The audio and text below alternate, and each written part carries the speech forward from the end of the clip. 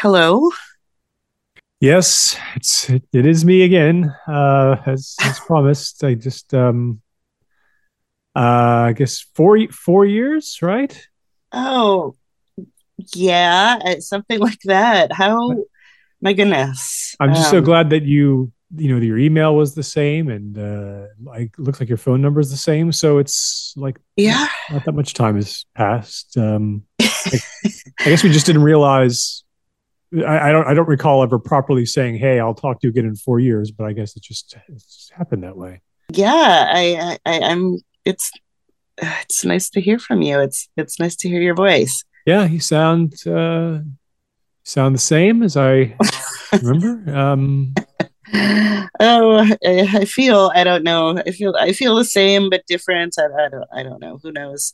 Life has been happening and you know how that can be. Yeah, yeah. I'm in the same time zone, but I'm now. Well, I'm living in Florida now instead of. Um, Are you telling me that you've become um uh Florida man? Is that right, exactly, Florida. Yeah, that's pretty much the level at which I'm operating.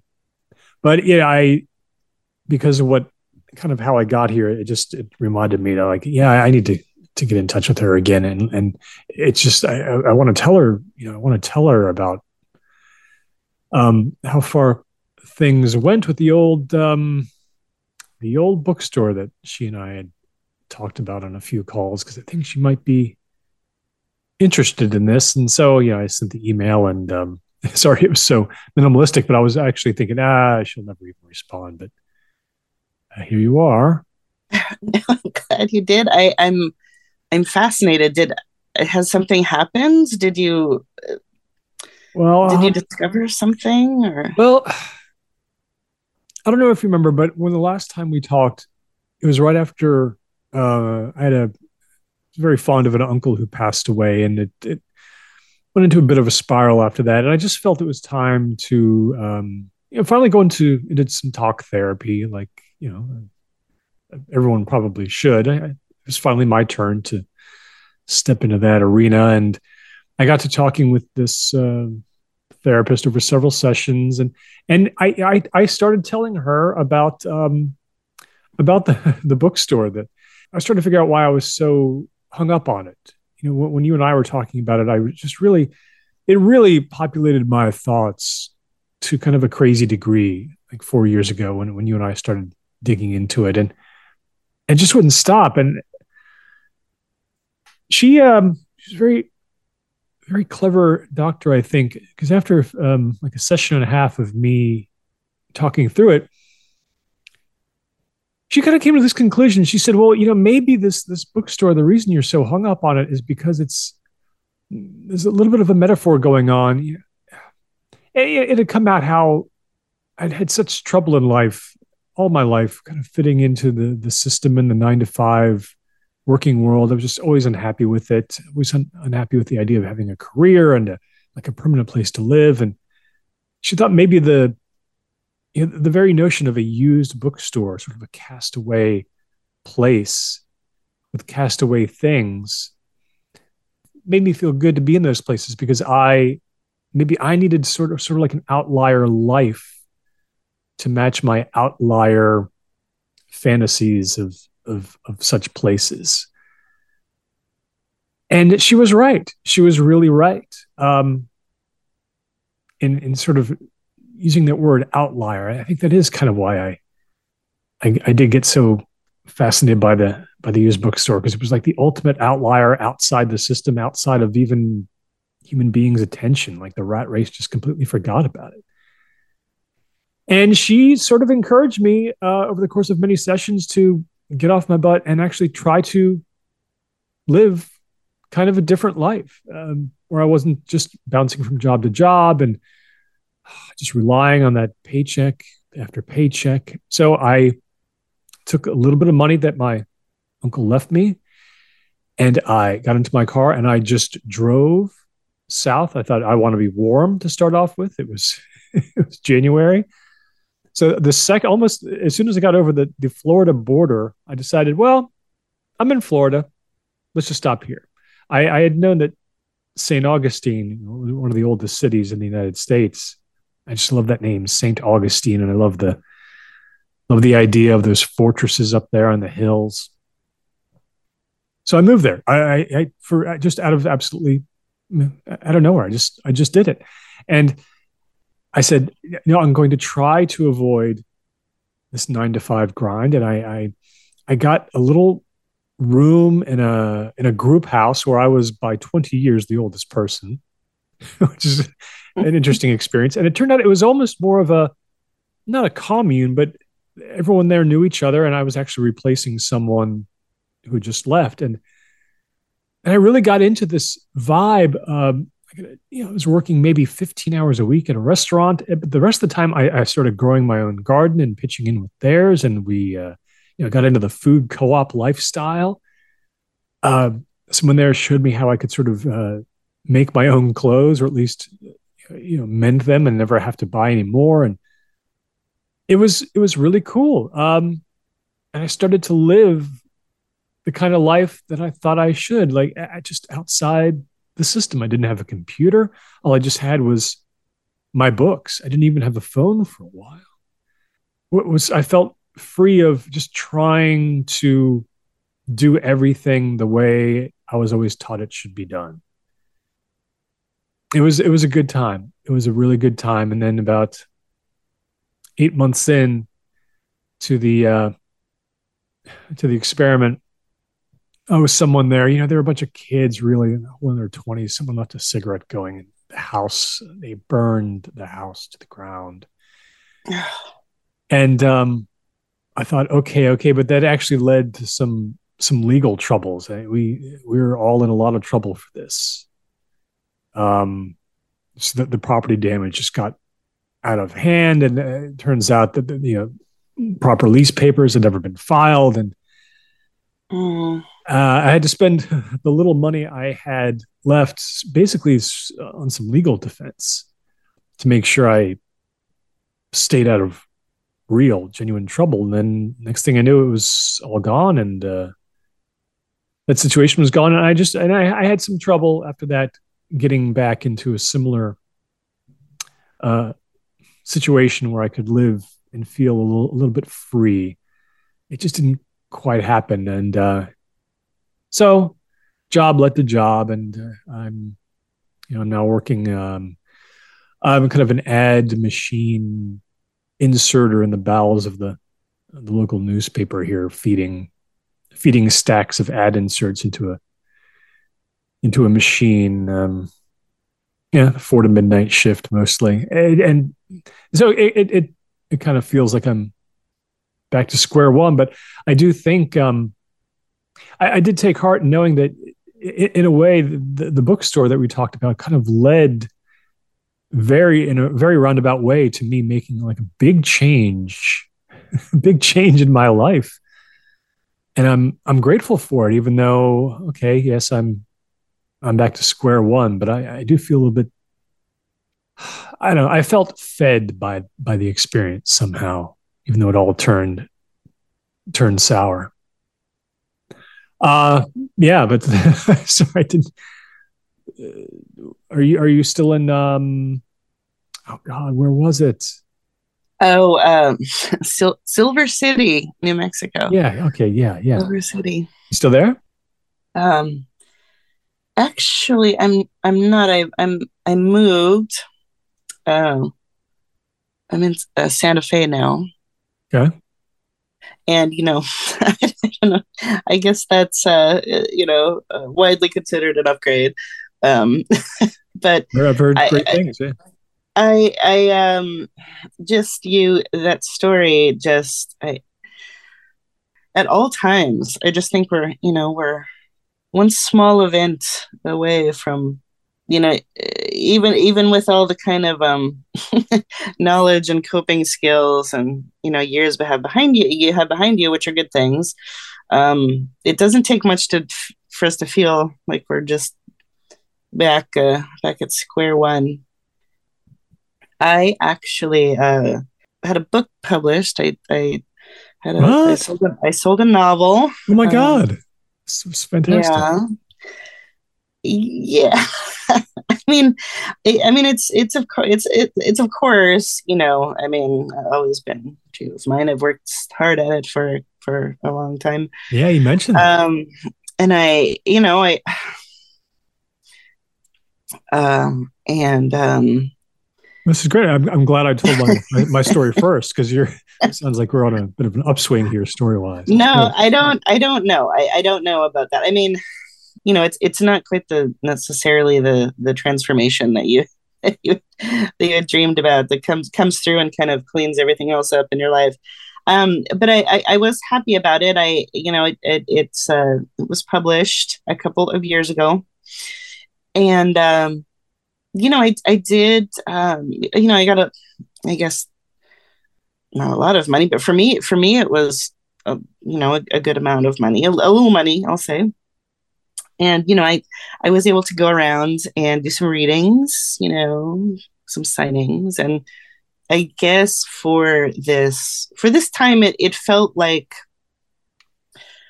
I could maybe it's not the craziest thing to think that I could make some sort of living at this, or at least in this field.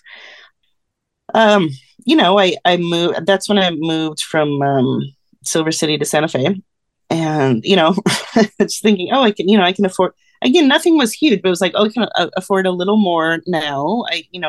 I'm more confident. I think I can, maybe even maybe I can even buy a place instead of rent a place. And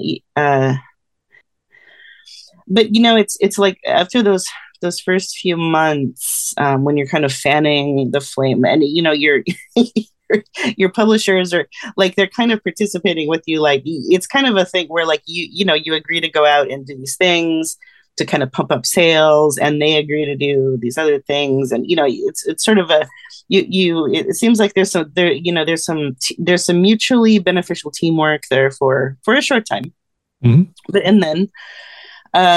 then it actually, it's a very short time, and um it really did not sell well at all, which isn't, it wasn't, I don't know, wasn't that surprising to me? I mean, I'm not expecting the moon, but it was also um, quite harshly criticized. It just was like, we all have learned to, us writers are very schooled in the in the ways of rejection. I mean, we get it all the time.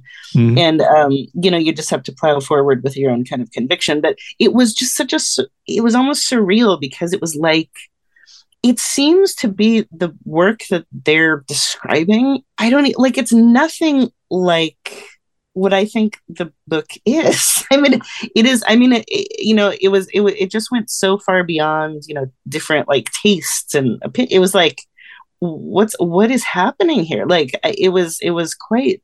I tried not to feel too knocked down by it, but it's hard to. I was still proud of what it was. I didn't imagine that it would be something that would be hugely popular, but I don't know, it was rough, because I was not only realizing that the people that I worked with on this book were not going to work with me for a follow up, for a second book. Mm. So that seemed fairly impossible, because I talk about starting from scratch. I really was going to have to do that, and also I some other things were coming. I had taken on, like, new expenses, and I started to have some issues with, like, health and pain. Like, all of my kind of jobs and my side jobs and everything I was doing, like, was involved in, like, typing. And I mean, maybe you get, like, the ergonomic keyboard or whatever. I didn't take enough care for, like, years and years and years and years. And so I finally developed pretty painful carpal tunnel, Yeah. and it contributed to the very helpless feeling, the hopeless feeling I had, that was my shot. That was my one shot. Yeah, I've heard it can be kind of brutal for first timers if you don't sell well that they really don't feel much of an obligation to Right. And I, you're talking about starting from square one. I guess it's mhm. possible, right? Yeah, it just it was a kind of a dark period after that. The paperback came out and it was like, the hardcovers went to wherever they go, to various bargain bins, to library uh, stacks, to I don't know. It just seemed to be kind of the one thing that was actually sort of keeping me afloat. And then as that was deflating, it was a scary period. It was a dark period. I'm not sure that I've escaped it or anything, but I did have kind of a I don't know. I had kind of a realization. I went into a big bookstore to just kind of, I don't know, whatever, mope, browse something in it. But of course, I can't. I mean, since this came out, I mean, who can you really resist going and like looking and seeing? I mean, so I don't. I'm not too hard on myself about that. But of course, I have to go over and look and see if my book's there. And it is there. There's one paperback there. So we're not talking. There's one paperback there, and I just kind of looked at it nestled there, and it just seemed, even though, I mean, I don't know if you have very little say over your cover design, color scheme, all of that. If you're lucky, they'll give you a few different ones to choose between, but you really don't have much control over that. And so mine had this color that was like, it didn't stand out. It just blended in. Like it's just very undramatic. There's nothing about it that calls attention to it. There's nothing very interesting about its design visually. And so it was just sitting there on these like blonde wood shelves, and just everything is just a little bit too straight. And I just had this feeling of like, I've got to get you out of here. I've got to save you from this nightmare. I felt kind of like protective of it in that moment, and just like it just needed to not be there. I bought it and I took it out of there, and I ended up going to, there's a used bookstore that is very strange. It's like in kind of a house, and I've always kind of eyeballed it, and I've never gone in. And the sign actually just says, like, it doesn't say like used books, or like, I mean, even though that's obviously what it is, what it contains. It's like it says paperbacks. It's advertised just as paperbacks. Mhm. And you're like, oh, I mean, As if that's some sort of marketing draw. That's that funny. could mean so much. I mean, it's just, you feel like it's like, I mean, are these like paperbacks like sleazy, like is paperback, like what, like is this, Yeah, it it's does like make it sound like it's Depression era yeah. sort of like low rent district. Like come and but don't tell your parents you're here for some reason. Yeah. Exactly. Like these are they're not, yeah, paperbacks. You know what that means, right? I mean, they're, these aren't published for hardcover. These are paperbacks. We know what these are for. So yeah, there's just that kind of vague, old timey sort of suggestion. So I went in there. There was there's some good sections. You had to kind of like go up to this sort of half floor and go sort of to the back, which is funny. But I made my way over to just the fiction, general fiction. And even though, my books paperback was not a mass market, so it kind of like, it looked awkward. It sort of the sizing, it kind of stood above these other paperbacks. I put it on the shelf there, as kind of an offering. I left it. It felt like, it belonged there where it didn't belong in the other store. It felt like I finally saw, like with my eyes, where I really wanted the book to be. I thought about our bookstore, and it gave me a little closure. I just feel like it's real. home, all along. Was in this world surrounded by kind of these misfits and these outdated things, these kind of I don't know, these outliers, these discards, there are worse things to realize about oneself. Yeah, it kind of sounds like our story. Our stories were a little bit similar somehow. But hey, we're healthy, right? Um, I mean, for the most part, it's just yeah, keeping a roof, keeping food. That's still just as much of a struggle as it ever was. Possibly more because I feel like I've tasted. I just had a tiny taste of the other side, and yeah, now, so did I. So did I. I guess not yeah, financially or with acclaim or any kind of renown, but it did feel like I sort of tasted the other side there for just a minute. maybe this is actually where we belong after all.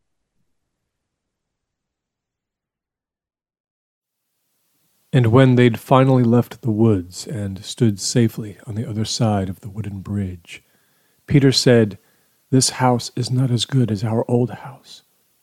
I want to go back." But no one heard except for Harold, who was only a dog and couldn't do much about it, even though he wanted to. Harold was a good dog. At night, Peter and Harold looked from the upstairs window, past the wooden bridge, out to the dark woods. Terrible things hid in the trees. Neither Peter nor Harold slept at all. From Lenny and Lucy by Philip C. Stead. Ground bird. They lived out in the hills. Well, not really in the hills, but in a flat part just before. Or after, depending on where you came from. Something about that place at that time was, it seemed that from wherever you came, from whatever direction or town, the hills rose up in front of you, in your far sight. And they looked very steep and grand, and you knew you'd reach them if you just kept going. Up ahead, always, big waves on the bluing plain. They had chickens and a rooster, a black and streaky thing. They'd heard that it would watch over the hens. But that year, that bursting year, a year of bank accounts and cans, it began doing something strange. It started to crow in the middle of the night, while it was dark, when it shouldn't be crowing at all, when it should make no noise. This happened once, a few times. His dreams got little rips, leaked out and burned. He started waking up, first in his mind, down the nerves running out through the ends of his limbs, and then he woke up for real, pulsing with shock. But he tried to stay still and he tried not to move. But as his faculties fumbled back, he knew. He knew that he knew it wasn't right.